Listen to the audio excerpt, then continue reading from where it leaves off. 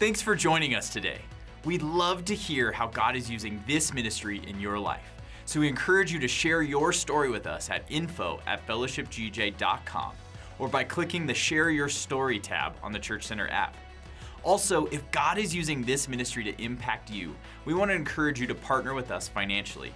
And you can do that by clicking on the giving link located in the description below this video, online at fellowshipgj.com, or if you're a member here at Fellowship Church, you can give through our Church Center app. This will help us continue to bring the message of Christ to our community and beyond. Again, thank you for joining us today and enjoy today's service. Good morning, church. Welcome. Man, we're excited to worship today.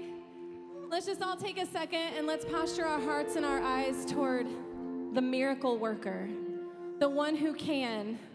God, we love you. And Holy Spirit, we invite you into this room this morning as we worship you, we praise you, we empty out ourselves unto you this morning, God. We give you everything that we have. And we trust in your ways. We trust in your provision. We trust in your faithfulness. You are a miracle working God. Thank you, Father, in Jesus' name. Amen. Come on, church.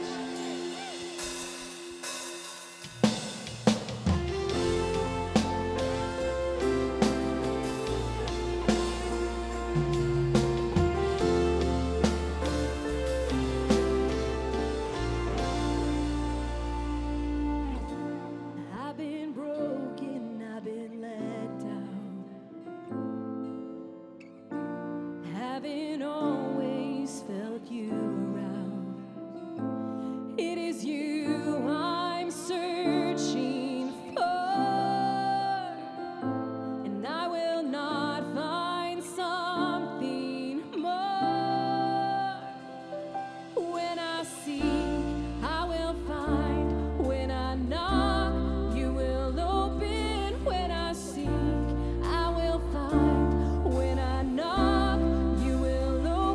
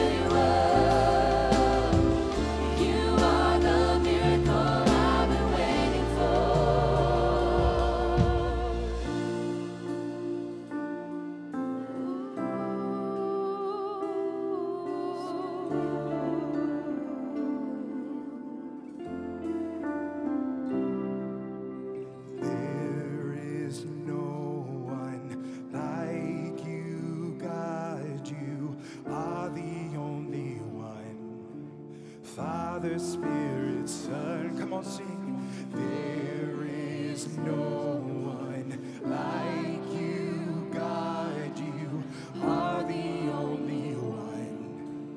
Father, Spirit, Son. There is no one like you, God. You are the only one. Father, Spirit, Son.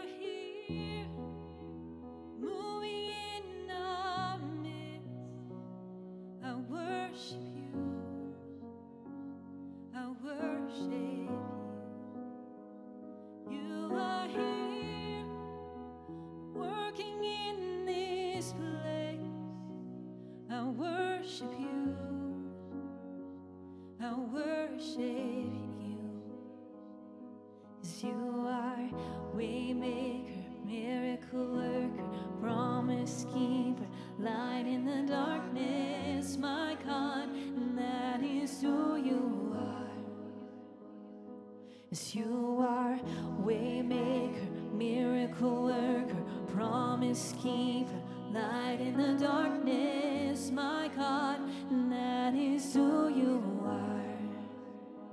You are here, touching every heart. I worship you, I worship you. You are here, healing every heart. I worship you, I worship you. You are here, turning lives around. I worship you, I worship you. You are here, mending every heart. I worship you, worship you. We sing. 'Cause you are waymaker, miracle worker, promise keeper, light in the darkness, my God, that is who you are. Yes, you are waymaker, miracle worker, promise keeper, light in the darkness, my God, that is who you are. Yes, that is who you are. That is who you are. That is who you are. That is who you are. Yes, that is who you are. And that is who you are. That is who you are. That is who you are. It's just the mention of his name. Just the mention of his name. Just the mention of his name. Everything can change. Everything can change. It's just the mention of his name. It's just the mention of his name. Just the mention of his name. Everything can change. Everything can change. Come on, we sing. It's just the mention of his name. It's just the mention of his name. Just the mention of his name. Everything can change. Everything can change. Just the mention of his name. Just the mention of his name. Just the mention of his name. Everything can change. Everything can change. Just the mention of his name. Jesus. Just the mention of his name. Just the mention of his name. Everything can change. Everything can change. Even when I don't see it, you're working. Even when I don't feel it, you're working. You never stop. You never stop working. You never stop. You never stop working. Even when I don't see it, you're working. Even when I don't feel it, you're working. You never stop. You never stop working. You never stop. Miracle work, promise keeper, light in the darkness, my God, that is who you are.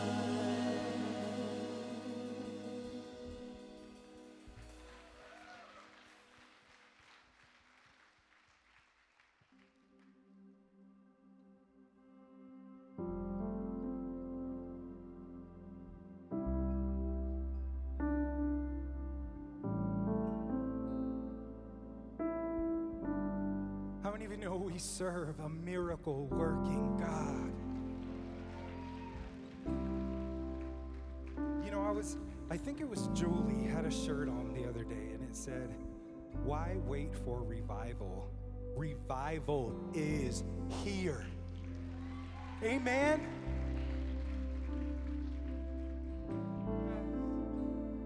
Jesus, we love you, Lord. We've seen what you can do, oh God of wonders. Your power has no end. The things you've done before, in greater measure, you will do again. 'Cause there's no prison wall you can break through, no mountain you can move. All things are possible. And there's no broken body you can raise, no soul that you can't save. All things are possible. The darkest night you can light it up. You can light it up. God of revival, let hope arise. Death is overcome. You've already won. God of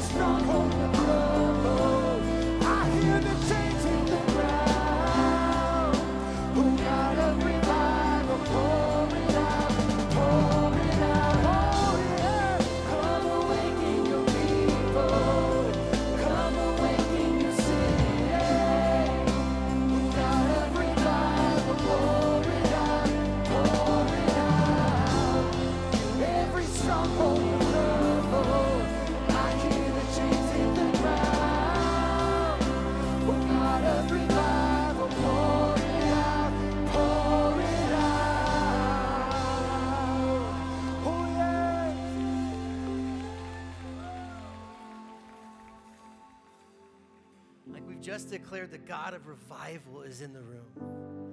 Are there any of us who need to be revived today? Do you need to be revived physically? Do you need to be revived emotionally? Do you need to be revived spiritually? He's in this place. Jesus, God of revival.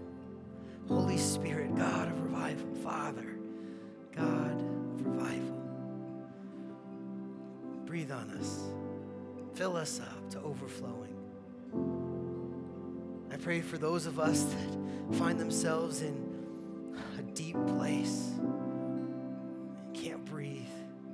Let your words, Jesus, that you reached down from on high and took hold of us and drew us up out of deep waters. Let those souls, those hearts be revived in this moment, God.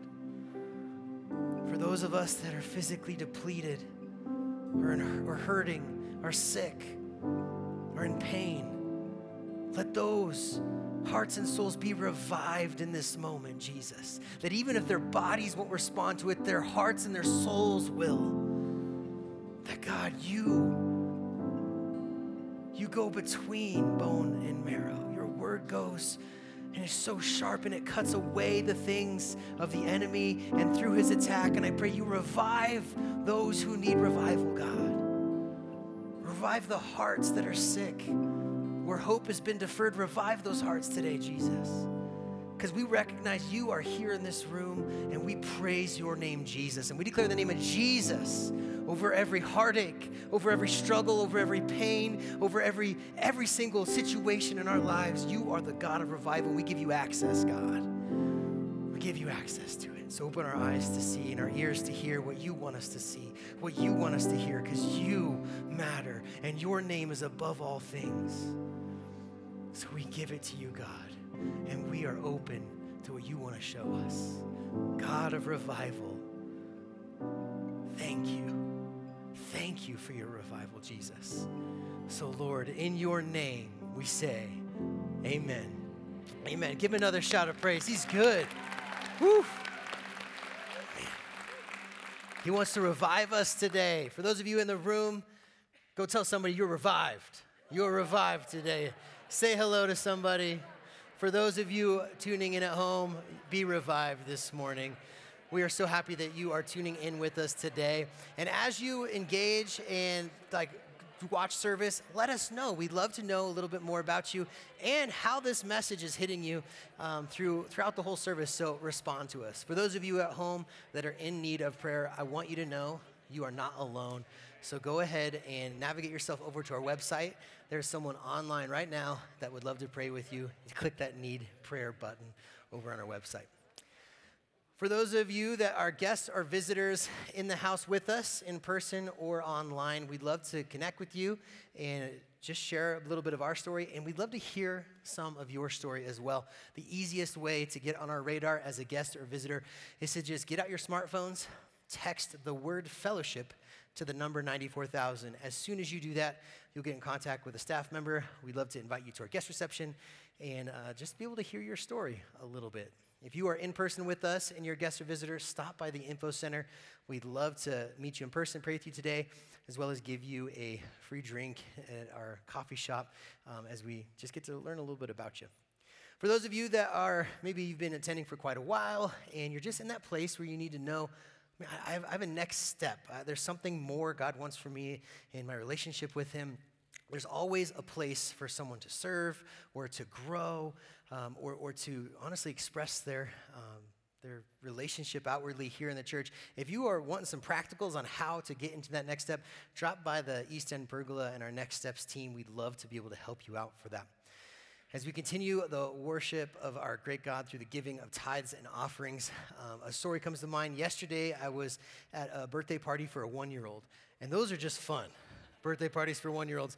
The 1-year-old will never remember it, but every year their family will show them a picture of what they look like on their first birthday. But it was so great because at this 1-year-old's birthday party, there was this really awesome cake that they made for the 1-year-old. And the cake was like, it looked like a lawn. It looked like literal grass. It was green. It was so cool. It was an awesome cake. And they set it down in front of the 1-year-old. And the 1-year-old looked at it like, I don't trust things that are green. Because probably it's like peas and things like that are associated with the taste of green things, and I identify as a 1-year-old in this department. Kale doesn't taste like icing, it doesn't. But when the father, he scooped up some icing and put it on the kid's mouth, like his world changed. His view of the color green was way different after that. And I'm sure, maybe today he's going to eat some vegetables, but he was tearing into that cake within minutes. And I just think it's interesting that our view of God can really impact how we live life too. If we see God as a generous God, giving can feel light. It can feel easy. And we see him as that. We know that it doesn't matter. Like, he's going to take care of me as I give. If we see God as something different than a generous God, it can be hard to give, and there could be a lot of weight to that. So I want to encourage you today, if you're in financial stress, or if you're just in a place where God is maybe challenging you in your view of him, see him as that generous giver, because that's who he is. A mark of Jesus' walk on earth is one of generosity. And so we can follow him in that by seeing our view of him as a generous God. Now, there's a lot of ways to give here at Fellowship. We have the offering boxes in the lobby, Church Center app as well. But for everybody that's in need this morning, I want to just pray a prayer of blessing over everyone. Jesus, thank you, God, for being generous. Generous with your love, generous with your healing, generous, God, with your presence. And Lord, thank you for being generous in your provision for us. So Father, for every offering, for every gift that's coming in, I pray you bless that. Bless those hearts that are giving, God, and anyone who's in need financially, I pray that they can see you and that, Lord, you can show up as a generous giver. Lord, we love you and we thank you, Jesus. It's in your heavenly name. Amen. All right, there's a lot of different things going on here at Fellowship Church. Here are a few of them. On Wednesday, May 24th at 11:30, we are holding another women's luncheon. The topic of this one will be on Jonathan Cahn's Return of the Gods. There will be a video teaching, connection, discussion, as well as lunch. So if you are interested, you can sign up on the Church Center app. If you would consider yourself to be new to Fellowship Church, we are so glad that you are here. You are so welcome. If you have some questions or are interested in touring the facility, meeting some staff, guest reception is a perfect next step for you. We're holding one on May 21st, that's a Sunday, in between the 9 and the 11 o'clock service. Your entire family is invited. There will be a continental breakfast, and we'll answer all of your questions, give you a tour of the facility, as well as help you figure out what your next steps might look like. Please sign up if you're interested. You can go out to the information counter after service and get more information, and we hope to see you there. ShareFest 2023 took place last week, and we are amazed on how each of you guys showed up to help make a positive impact in our community. Over 42 projects were adopted, as well as over 160 volunteers came out to show the love of Christ to our community in such a practical way. They did yard work, turned on swamp coolers, helped the elderly, the disabled, as well as the widows in our valley, and we are so thankful for it because, again, it just showed God's love. So if you were involved, we want to say thank you, and we want to encourage you next year to help us out again to see what God can do. When you drop your 2nd through 5th grade students off every single Sunday to Kids Church, we want you to know that we do some cool things back there. Besides just playing on our awesome kids castle, besides just playing really fun games, we also teach your kids a ton about Jesus. Every week there's a new Bible teaching, there's a memory verse that they're learning, they're doing worship songs and learning how to pray in altar call moments. It is so powerful and so cool to see how much your kids love Jesus. And today you're going to have an example of that. You can now tell we're bringing in our 2nd through 5th grade students, and they're going to come in and do a worship song for you. Now, worship is a little different in Kids Church.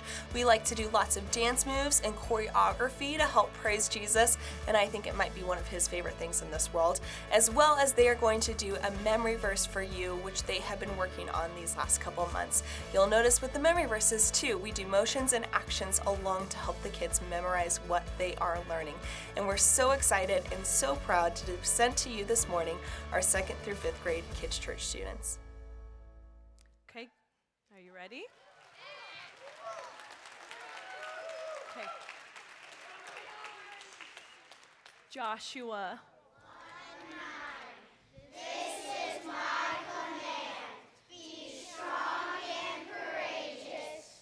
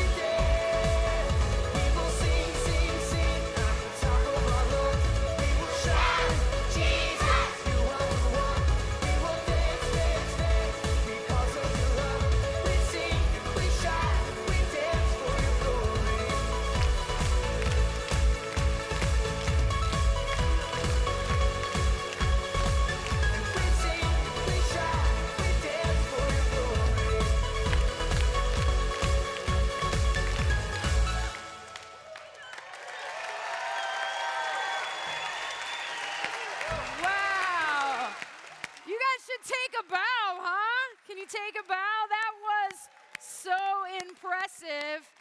Congratulations, boys and girls. You can head back to class.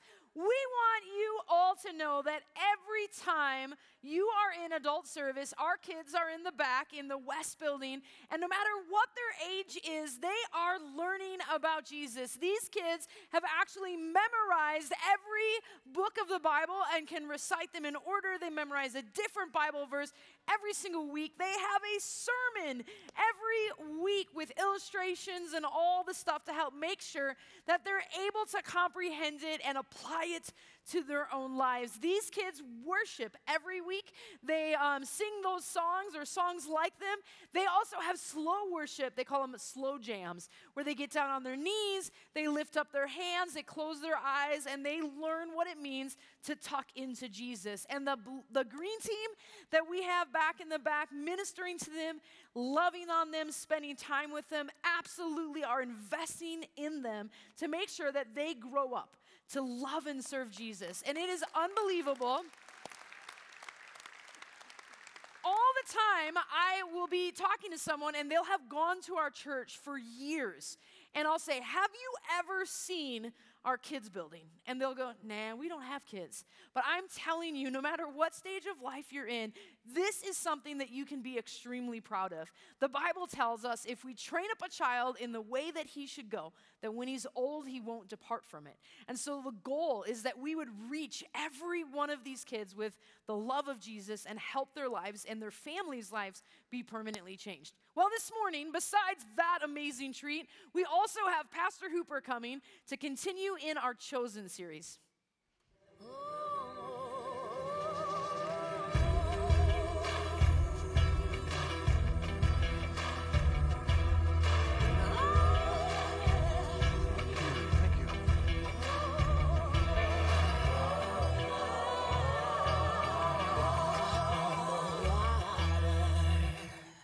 Good morning. So I saw this article that went something like this. It was titled, How Not to Annoy Your Spouse. And the article was really written for those of us who've been married for a long period of time. We've been in a relationship for a while. And so I thought it was interesting. Now, for Ann and I, we've been best friends since high school. If you would, turn down the platform monitors for me a minute, if you would. Just turn them all the way down. And so that's 48 years of being best friends. 46 of those years, we just celebrated being married. So we know each other quite well. And we are in this season of our life. Yeah, we are in this season of our life spending a lot more time together. Now, that can be good.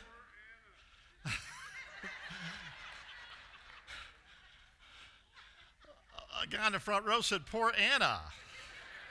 I'd call security, but he is security, so that's a problem. So I thought, well, I'm gonna read this article, but you guys need to know something. We are together quite a bit, and we start our day off just about the same way every day, and we have for years and years and years. Well, I wake up chirpy, you know what I mean? I wake up, hey, good morning, how you doing? How was your night? And she wakes up going, shh, right? So we will separate first thing in the morning. We'll get our coffee. We'll go to different places in the house. And she will normally start her day off, reading a book of the Bible. One of the books of the Bible, chapter by chapter, she wants to go through, and she's gone through many of them. And I'll start my day off still reading one of the Psalms. I used to read the Psalms and the Proverbs, but now I just read one of the Psalms, and then I'll go and doing some research, some message research, things like that. And then, we don't talk to each other. We don't say good morning to each other. We don't have any contact with each other until we have spent time doing what we call coffee with God. And then we pray for our family. We pray for you guys. We pray for our staff members and their families by name. We pray for our church family. Anybody that Anna has seen on Facebook that needs specific prayer, we'll mention you in prayer.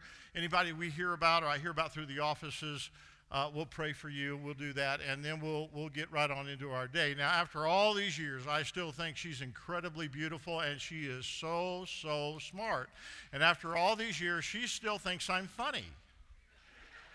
So that's something, right? So anyway, I was talking to her about this article. I said, babe, the article says that what we should do every once in a while is that we should ask each other, have we picked up any annoying habits? Something that you see that I'm doing that bothers you, something that you're doing that maybe bothers me. We should ask each other, hey, is there anything we're doing that bothers each other? And so I asked her that. I said, honey, is there anything that I'm doing that bothers you, that annoys you? And she goes, no, you're okay.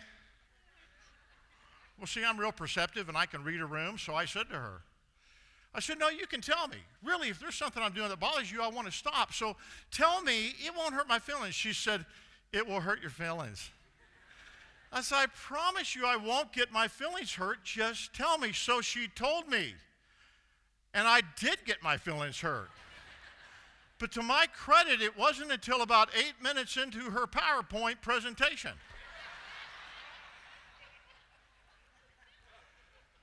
Okay, so the PowerPoint presentation, I'm kidding about that, but the truth of the matter is there's a lot of things that we can't see till we see it. There's a lot of things that we don't know until somebody explains it to us. There's a lot of issues in our life where we could use a little bit more clarity that we might be able to make better decisions. Well, that's what Jesus specialized in. The Bible says there are many incidents where Jesus healed the blind, and we don't really know how many he healed.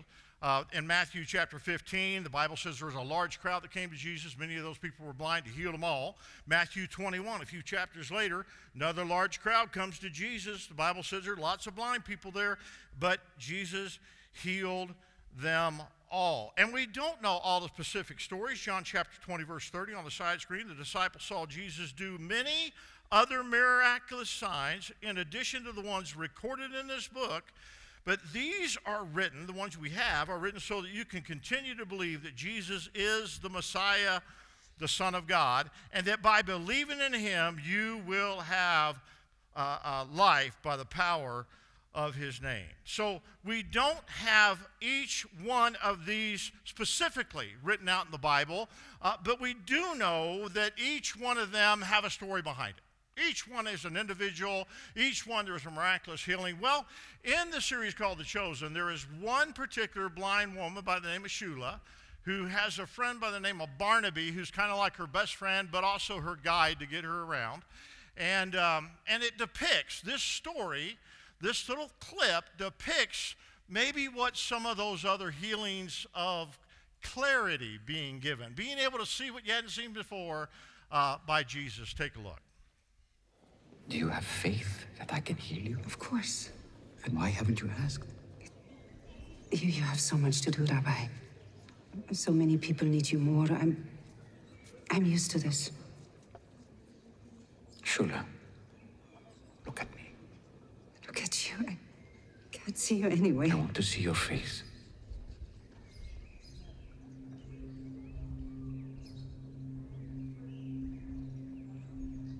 You and Barnaby have been so kind and lovely from the first time I met you. And your faith has been so strong, even though you haven't seen a miracle. You redeemed my friend. Mary's miracle was so clear to me. I didn't need sight. I know. You see better than most in this region. But since your friend Barnaby here won't leave me alone,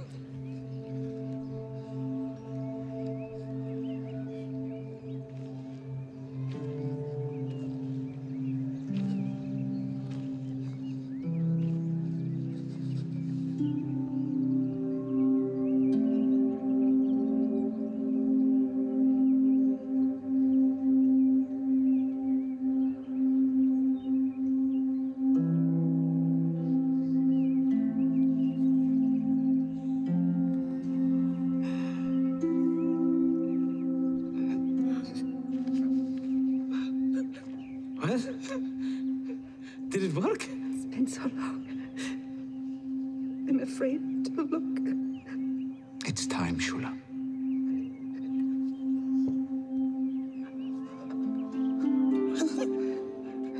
Did it?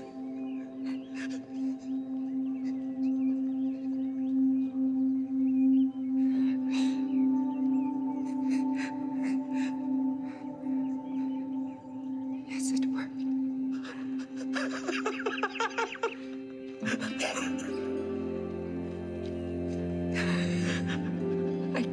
you're not as handsome as you said.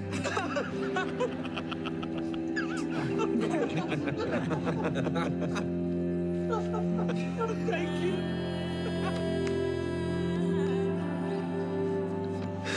I don't remember everything being so bright. How long has it been? Over 10 years. Thank you. Thank you. I love that last line. Shula said, I can see you are not as handsome as you said. Clarity. Well, there are eight specific occasions where specific individuals were mentioned in the Bible that Jesus healed of blindness. And a couple of them that you might remember from Bible teaching over the years is John chapter 9, where Jesus spit on the ground. Remember this? He took some saliva and some dirt from the ground. He turned it into mud. And then he smeared that mud on a man's eyes. And then he told that man to go wash his face. Remember that? Now think about that for a minute. The man's eyes were a mess, and Jesus made him a bigger mess. No, I'm just saying what people are thinking. Jesus could have healed him any way he wanted to, but he spit on the ground. He put saliva with mud where dirt, the man where it originally came from, saliva, Jesus' DNA, by the way, in case you missed that.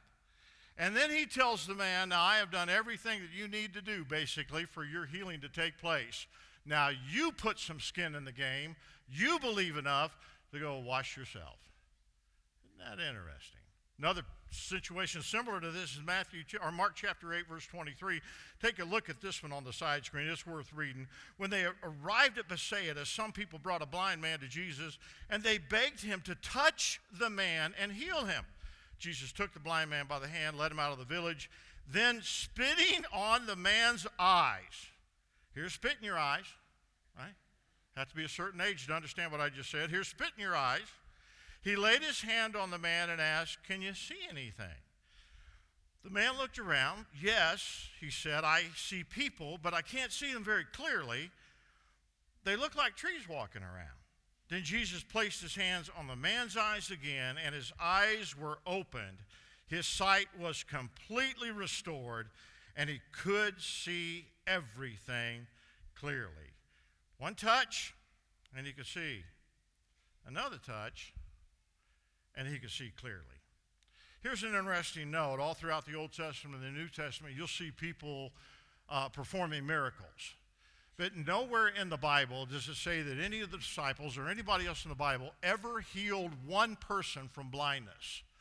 Jesus is the only one that's credited with healing blind people in the Bible. And that is, I believe, because it parallels the fact that only Jesus can turn darkness into light from a spiritual standpoint, allowing you to see what you've never seen before. That's on Jesus. You see this in 1 Corinthians chapter 2, verse 9. The Bible says that is what the scripture means when it says, no eye has seen and no ear has heard and no mind has imagined what God has prepared for those who love him. Now, the next verse, but it was to us that God revealed those things by his Spirit.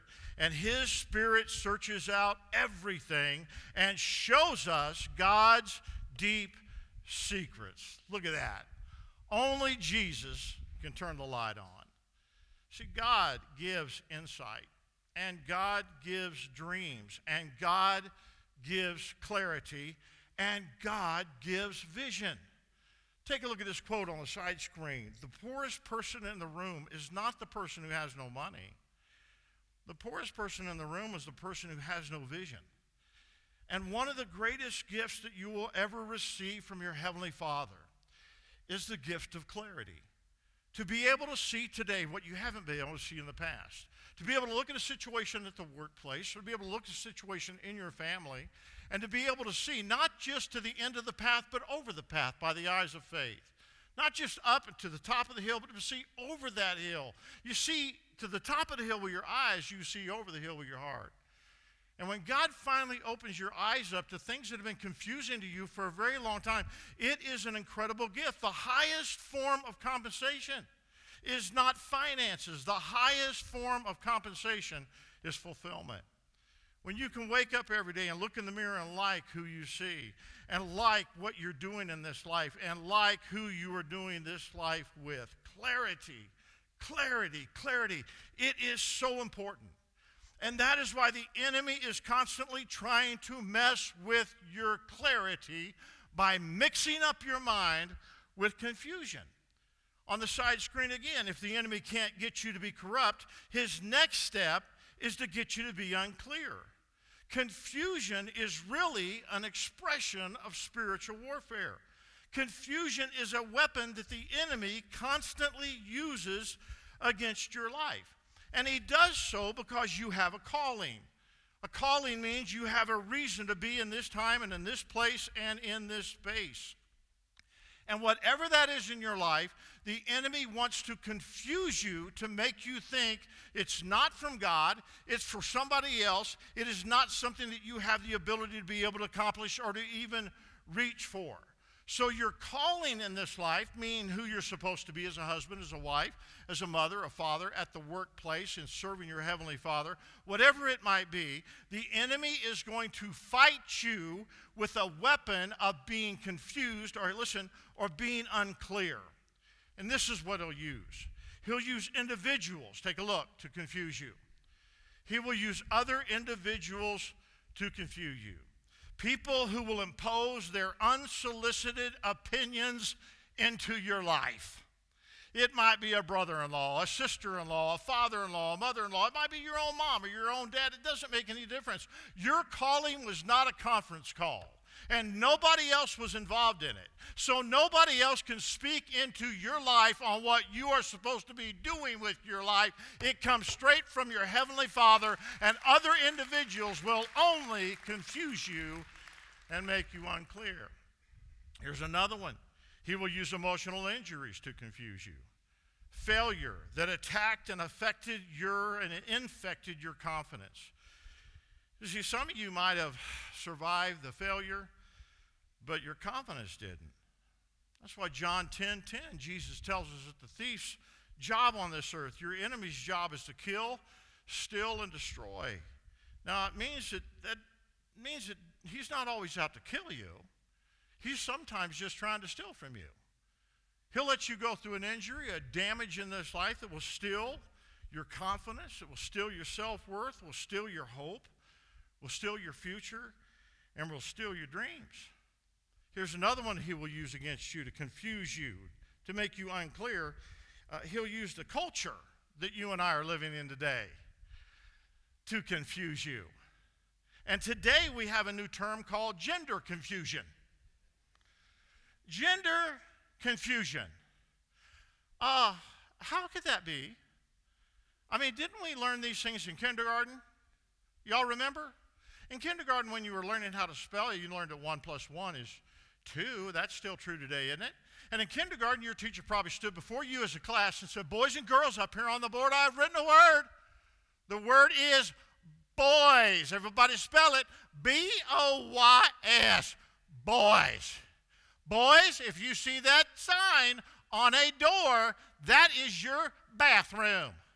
You go to the boys' bathroom if you are a boy.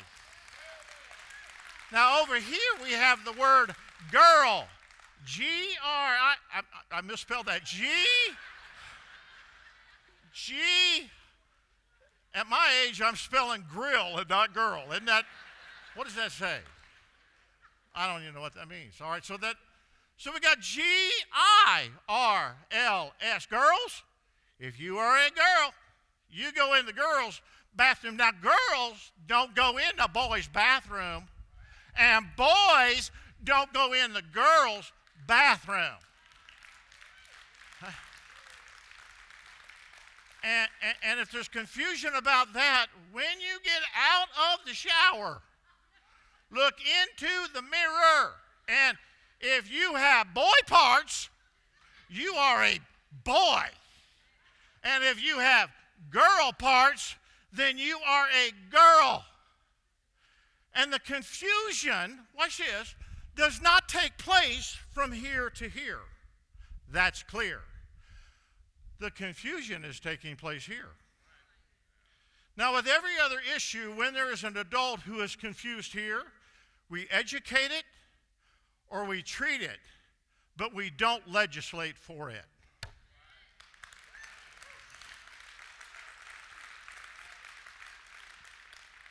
You say, Pastor, why are you talking about that topic today? Well, one of two reasons. Number one, because I love our church family, and we need to educate families, and I love the kids that are up here on the platform, and somebody needs to speak truth into their life when they're hearing all this other confusion, or I have hit the age where I no longer have a filter. One of the two, I don't know what it is, you figure it out. But the Bible says that God is not the author of confusion. Wait a minute. Let me say that again. It is in 1 Corinthians chapter 14, verse 33. God is not the author of confusion. So if there is confusion on such a simple matter as what I just mentioned, where is that confusion coming from? And why should it be given the time of day? Ooh, that's good right there. I can just go home now. I don't even need to keep going. But have you ever wondered why the enemy's messing with you in the first place? Why he's trying to confuse you? Why is he trying to make your life unclear when it comes to certain things in your family, your job, your work, your finances, your money? I mean, right here in Grand Junction, Colorado, what are we going to do? I mean, what kind of big threat are we to the enemy? He's got a whole world that he can mess with. Why is he messing with you over in Clifton? Why is he bothering you and your family?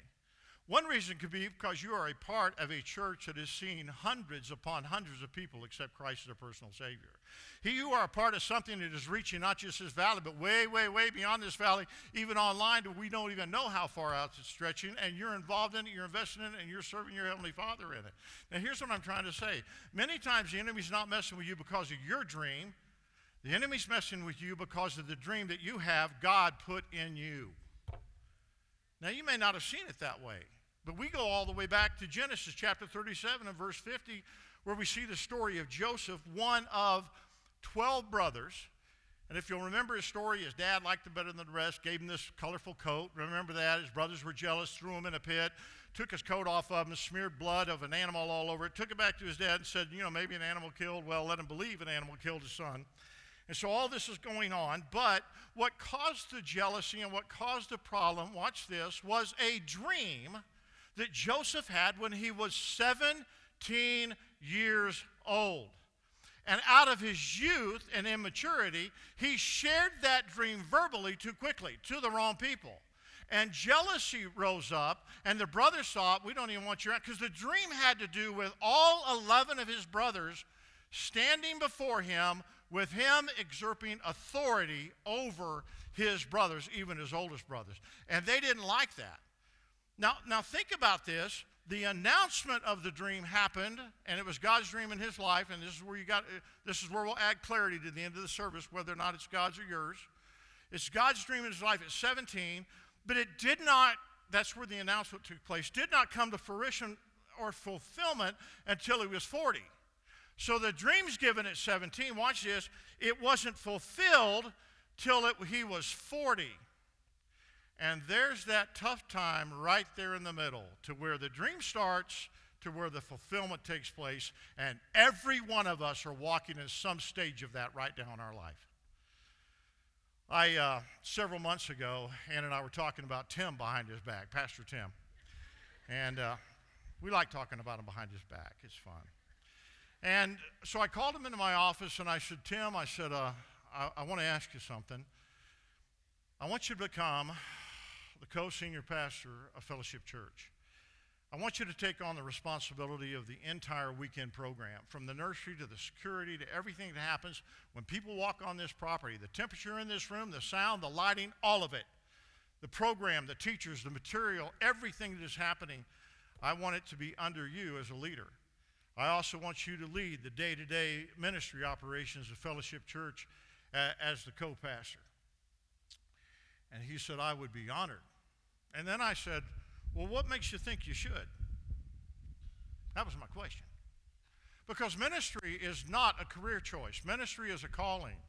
It is a calling that is given to you by God, and then the Holy Spirit equips you to be able to be gifted for that particular calling. And because this isn't a corporation, there's no ladder to climb in this place. So a person is just moved strategically to another position where their giftings and callings can be used more effectively for God as they work on the skill set behind those callings. And so Tim stepped up, and for the last several months, we have watched him absolutely do an exceptional job here at Fellowship Church. Exceptional. But what about the time in the middle? Tim served alongside of me for 30 years, and this is what I want you to hear. You will have to deal with frustration of wanting something that God will not let you not want, but He will not let you have it now either. Oh, let me read that again. You're going to have to sometimes deal with the frustration of wanting something that God will not let you not want, but He will not let you have it right now either. Wow. So that explains it, doesn't it? It's not like God's going to delete the desire that He put in you if it was His dream, and that's how you know. If it's God's dream, He won't delete the desire just because you haven't reached it yet. He's just not going to let you have it until it's timing for Him to let you have it. And until then, there is frustration, there is difficulty in the middle of what you know where you should be and where you're not yet. Let me put a pin in that story real quick. Take you back to the New Testament, the story of Lazarus. Real quickly, Martha and Mary had sent word to Jesus that Lazarus, the one you love, is dying. And the Bible thinks, the fact that Martha and Mary had a relationship with Jesus, they knew where Jesus was. And they thought, we'll get the word to Him. He'll do an immediate U-turn because we have a relationship with Him. He knows something is serious. Jesus will turn around immediately and come back just because of our relationship. And He loves Lazarus. But the Bible says Jesus waited 2 days, and He told His disciples this. He said, what Lazarus is going through will not end in death. Let me read it to you, John 11 and verse 4. But when Jesus heard about it, Lazarus' sickness will not end in death, He said. Lazarus' sickness will not end in death. Now, wait a minute. You ever have a relationship with God and something gets real serious and you think to yourself, God, this is dying. Do you not see what's happening here? Do you not know what I'm going through? Do you not see what we are about to lose? And God is like, I see the situation. I just have a different interpretation. So they said, Lazarus is dying. That was their situation. Jesus' interpretation was, he's just leaping. And what he's going through will not end in death. 2 days later, he tells the disciples, hey, we're going to go back to Judea, and I'm going to wake up Lazarus. And his disciples said, well, Lord, if he's sleeping, he'll get better on his own. We don't need to go back there. They tried to kill you last time we were back there. And Jesus said, no, don't misunderstand. He's dead. And they said, oh, now wait a minute. Did Jesus not just say, did He say, this will not end in death? Is that what He said? But Lazarus died. But wait a minute. He said, this will not end in death. But Lazarus died. Jesus said this will not end in death. He did not say He wouldn't go through death. So when He gets there, Mary and Martha, by the way, I don't know who this is for, but sometimes God is going to allow you to be buried, completely buried, lose everything, only so the people who watched you get buried will watch God raise you back up and put you back in a better place than you were before you were buried. This is for God's glory. Jesus get there, Mary and Martha, they're ticked, they're mad, they're sad, they're mad. And they're women. If you'd have been here, my brother wouldn't have died. Well, that's Mary. Martha stays in the house. She's so mad she ain't going to come out and see him. Mary goes in and said, he's asking for you. Martha comes running out and says, if you'd have been here. They rehearsed this, women, They talked. A little coffee, a little talk. You'd have been there, my brother wouldn't have died. And then Jesus looked around, saw Martha weeping, and saw Mary weeping, and the mourners weeping. And the Bible says, the shortest verse in the Bible, Jesus wept. What a profound verse. Jesus, the Son of God, looked at the situation and wept. Now here's my questions. Why are you crying? You're the reason you're late. Oh, hang on with me for a minute. It was his decision not to be there when Lazarus was alive. Why are you crying?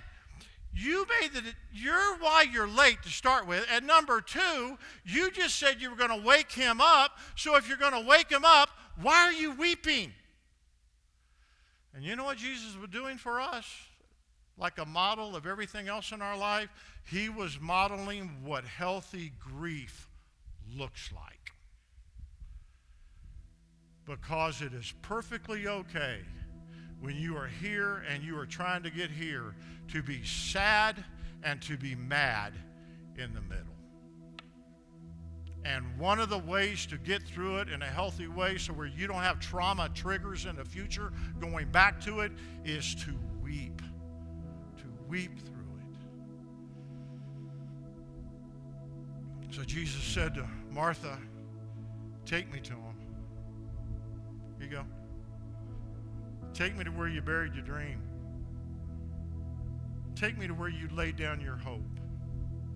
Take me to where those years of investment that you made in somebody that you thought was going to make an investment back into you as you got older and they're no longer here, take me to that place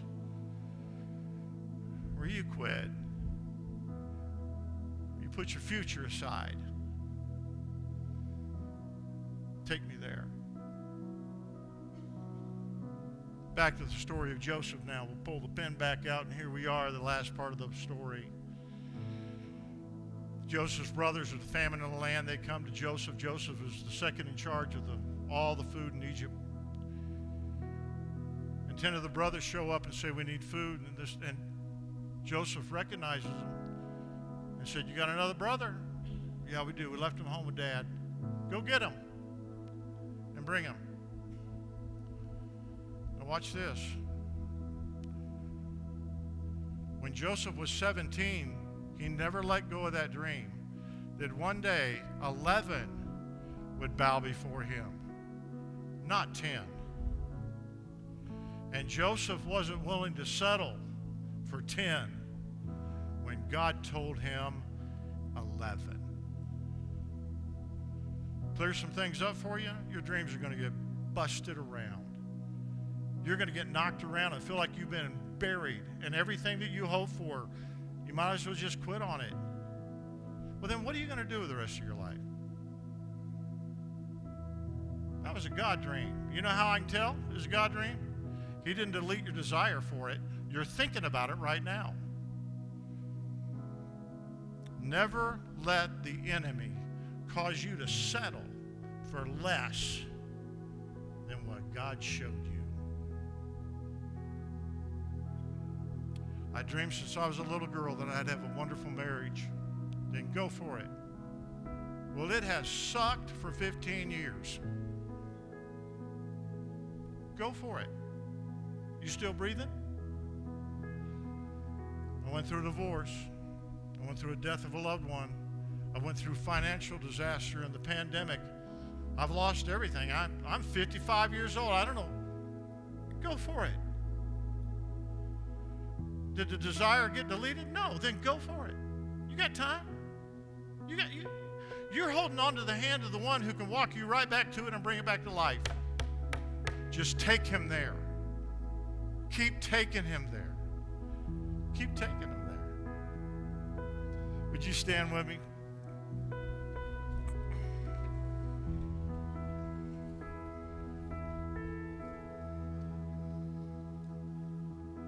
I want to pray a prayer of clarity over you this morning before we leave.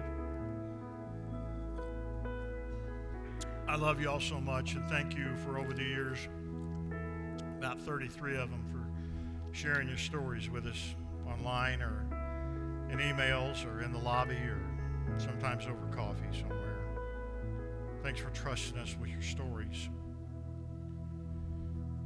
There are people who walk in this room every week and they're desperately hoping for something to be said that would cause them to want to hang on and keep going.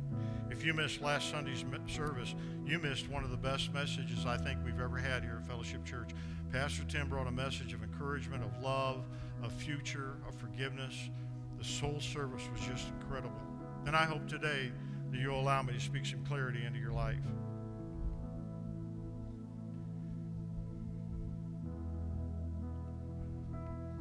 If it was God's dream, the enemy's going to automatically fight it. How he fights it is with confusion. God's not the author of confusion. If you're confused, it's not from God. Lay it aside. If you have lowered your expectations based on competition, based on culture, based on economics, raise your sights. Let it be big enough that God would be involved in it. Go for it. If you've had grown children that are walked away from the Lord and now they're in their 30s or 40s or 50s and they're not serving God, and you have been praying for them to the point where you have prayer fatigue, don't stop. Don't stop. It's hard in the middle. It's tough in the middle. If you have been bitter, if you have given up, if you have walked away, if you've gone through a season of grief and that grieving has lasted too long, if you as a woman are saying you had a dream to have a relationship with a man that would be wonderful, and now you're making statements to your girlfriends like, I don't need no man. Men are just, I hate men. No, you don't. No, you don't. If that desire is still there, then God's dream for you is not deleted. So get your mind and your mouth in line with what he said. Just be clear on it. The enemy's not fighting your dream. He's fighting God's dream in you. And one more picture, and I want you to look at me to get it. Some of you have just stepped out of a room. It may be a person that has left your life and needed to. It may be a job change. It may be a whole family situation has changed. But something has radically changed for you. Watch the picture. You just stepped out of a room. Listen to me. You're not going back in there. But instead of stepping into another room, here's the confusion. You stepped into a hallway. Listen, please. If you just keep going, you will step into God's next for your life. And it will be awesome.